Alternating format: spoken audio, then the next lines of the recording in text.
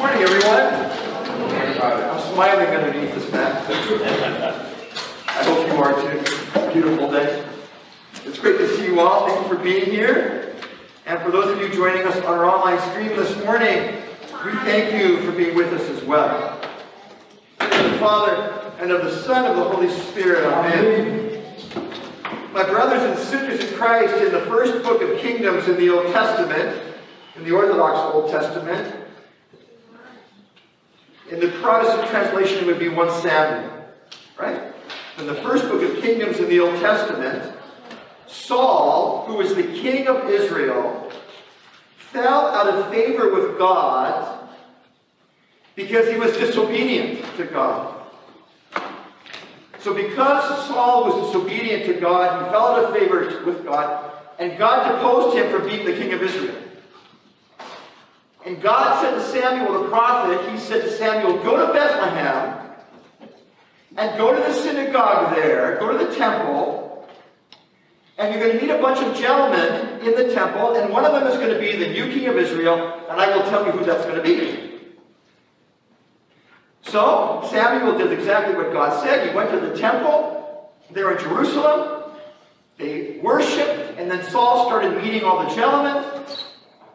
God would say to him, that's not the one. And Saul in his mind would be thinking, well, this has got to be the one. Like, he's a warrior. He's a warrior. He's been in battle. He understands life. He's a warrior. This has got to be the one. God would say to him, that's not the one. And he went through all the gentlemen. He met all the gentlemen in the temple. And God said to each and every person, that gentleman that he met, that's not the one. Then Saul says to Jesse, who brought his 7 sons to the temple, and none of the 7 sons were the one, right? So Saul says to Jesse, is there anybody else in the city who's not here? And Jesse's like, well, yeah, I have another son, but probably would not be interested. He probably would not be the king of Israel. He's a 15-year-old boy. He's never seen battle. He's really weak, and I'm sure he's not the one. Samuel says, bring him here. So Samuel brought the boy to the temple. And our Lord and Savior Jesus Christ, God said to Samuel, he's the one.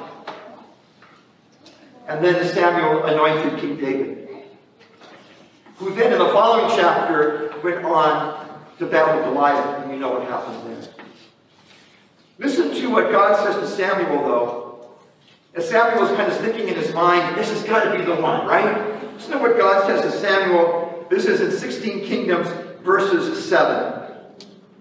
God says to Samuel the following, and I quote, have no regard for their outward appearance, nor for the maturity of their stature, because I have refused them. For man does not see as God sees, for man looks at the outward appearance, but the Lord sees into the heart. Man looks at the outward appearance, but the Lord looks into the heart. And he looked into the heart of David and he saw words. Now I share this with you this morning, my brothers and sisters in Christ, because today we celebrate the feast day of the Three Holy Hierarchs. It's the synaxis of the Three Holy Hierarchs. St. Basil the Great, St. Gregory the Theologian, and St. John Chrysostom. And how this feast day today came about, these were all great leaders of the church, strong in their theology, strong in their beliefs. And after they died, all of a sudden, people started forming kind of groups around them. And then there were arguments as to who was the greatest. Was St. Gregory the greatest? Was St. John the greatest? Was St. Basil the greatest?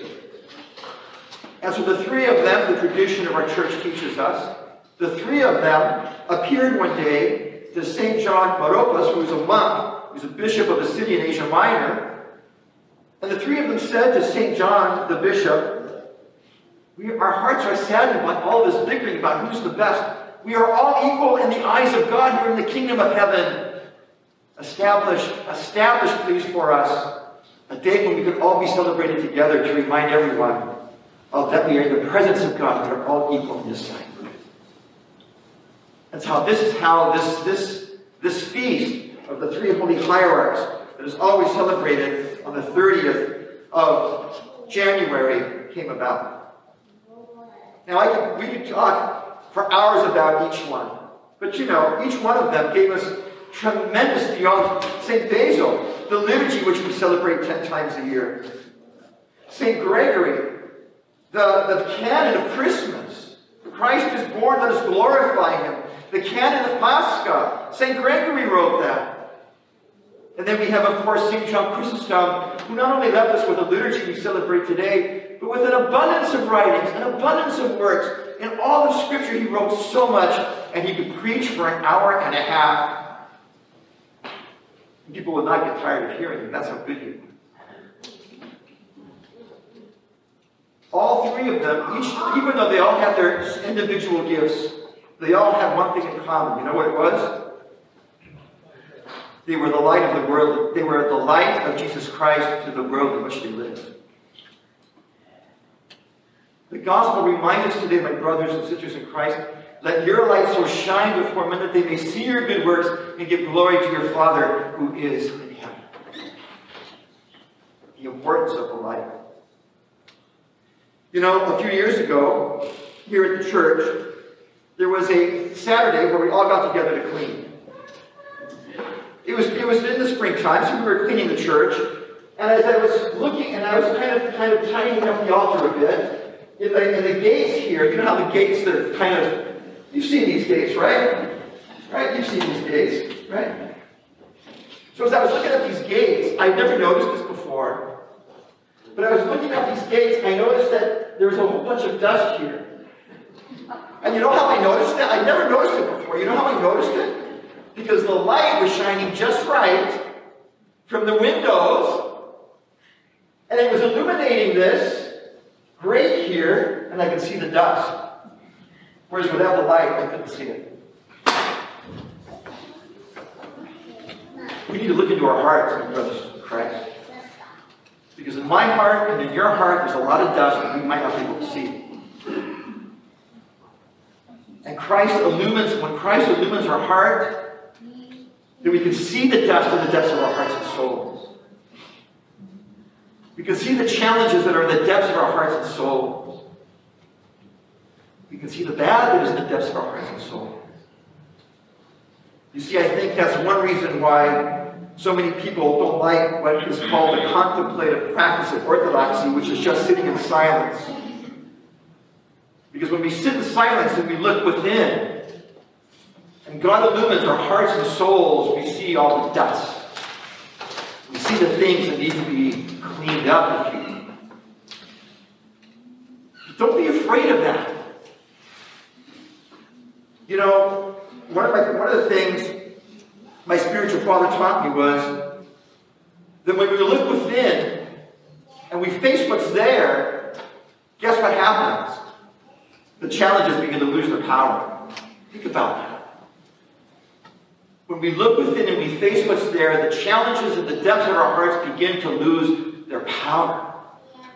Yes, it might be uncomfortable, but it's part of the journey.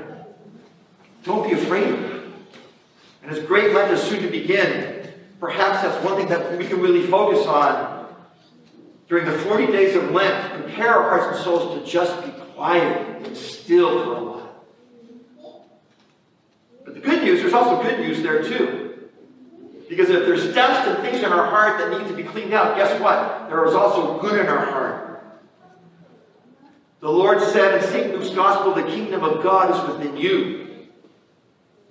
St. Macarius of Egypt writes about this verse, and I quote from St. Macarius' writings. He says, the heart is a small vessel, but all things are contained in it. God is there. The angels are there. And there also is light in the kingdom, the heavenly cities, and the treasures of grace are in the heart. Think about that for a second. Yes, we need to go to church. But we also need to enter into the church that is in the depths of our hearts to commune with God. For the heart, my brothers and sisters in Christ, is a church too. A church with an altar, before which we shall stand every day, pouring our hearts out in praise to God. So if the greatest battles we fight in life are fought within our hearts, within our minds, within our souls, then we have available our Lord and Savior to us in the depths of our hearts to help us fight these battles. St. Theophan the Recluse writes, and I quote from his writings, "You seek the Lord," says St. Theophan of Recluse, "seek, but only within yourself. He is not far from anyone. The Lord is near all those who truly call on him. Find a place in your heart and speak there with the Lord. It is the Lord's reception room. Everyone who meets the Lord meets him there. He has fixed no other place for meeting souls." What a beautiful thought, brothers and sisters in Christ. What a beautiful thought. The three holy hierarchs were the light of the world. You and I are invited today on this feast to be the light of the world. Remember, for our Lord and Savior does not, for man rather, does not see as God sees. For man looks at the outward appearance, but the Lord looks into our heart. We are invited on this feast day for you and I to look into our heart with the Lord and to find him there, so that we may be that light into the world, as St. John Chrysostom, St. Basil, and St. Gregory were, so that we may be the light of the world. We cannot keep the light for ourselves. We have to share it with the people who are in need, with the people in this community that surround this beautiful church. We cannot keep it for ourselves. We must, like the three hierarchs, be the light into the world. I leave you with this thought from the writings of Father Anthony Coniaris. Father Anthony, a prolific writer, he says the following, and I leave you with this. He says, "What life does to us in the long run depends on what it finds in us." About that. What life does to us in the long run depends on what it finds in us. If God is in us, then, to use the words of St. Paul, we do not lose heart. Though our outer nature is wasting away, our inner nature is being renewed every day, as St. Paul says in his letter to the Corinthians. Keep God on the inside, and he will help you keep all evil, all temptations on the outside. Not all the water in the world can sink a ship, unless the water gets inside the ship. If God is in our ship, in our heart, not only will he keep the water out, he will transform our heart into a temple, a church where we shall be able to stand daily in the presence of God, communing with him and receiving from him the power to be more than conquerors as we face the many challenges of daily living. So, my brothers and sisters in Christ, as we face the many challenges of daily living, as St. John Chrysostom, St. Gregory the Great, and St. Basil did, let us look within, let us find God there, let us clean out the dust so that the light may shine brightly in our hearts, and we may share it with the world, because in this we will find the love and blessings of the Lord and house. May our Lord and Savior Jesus Christ bless us all and keep us in his care on this day.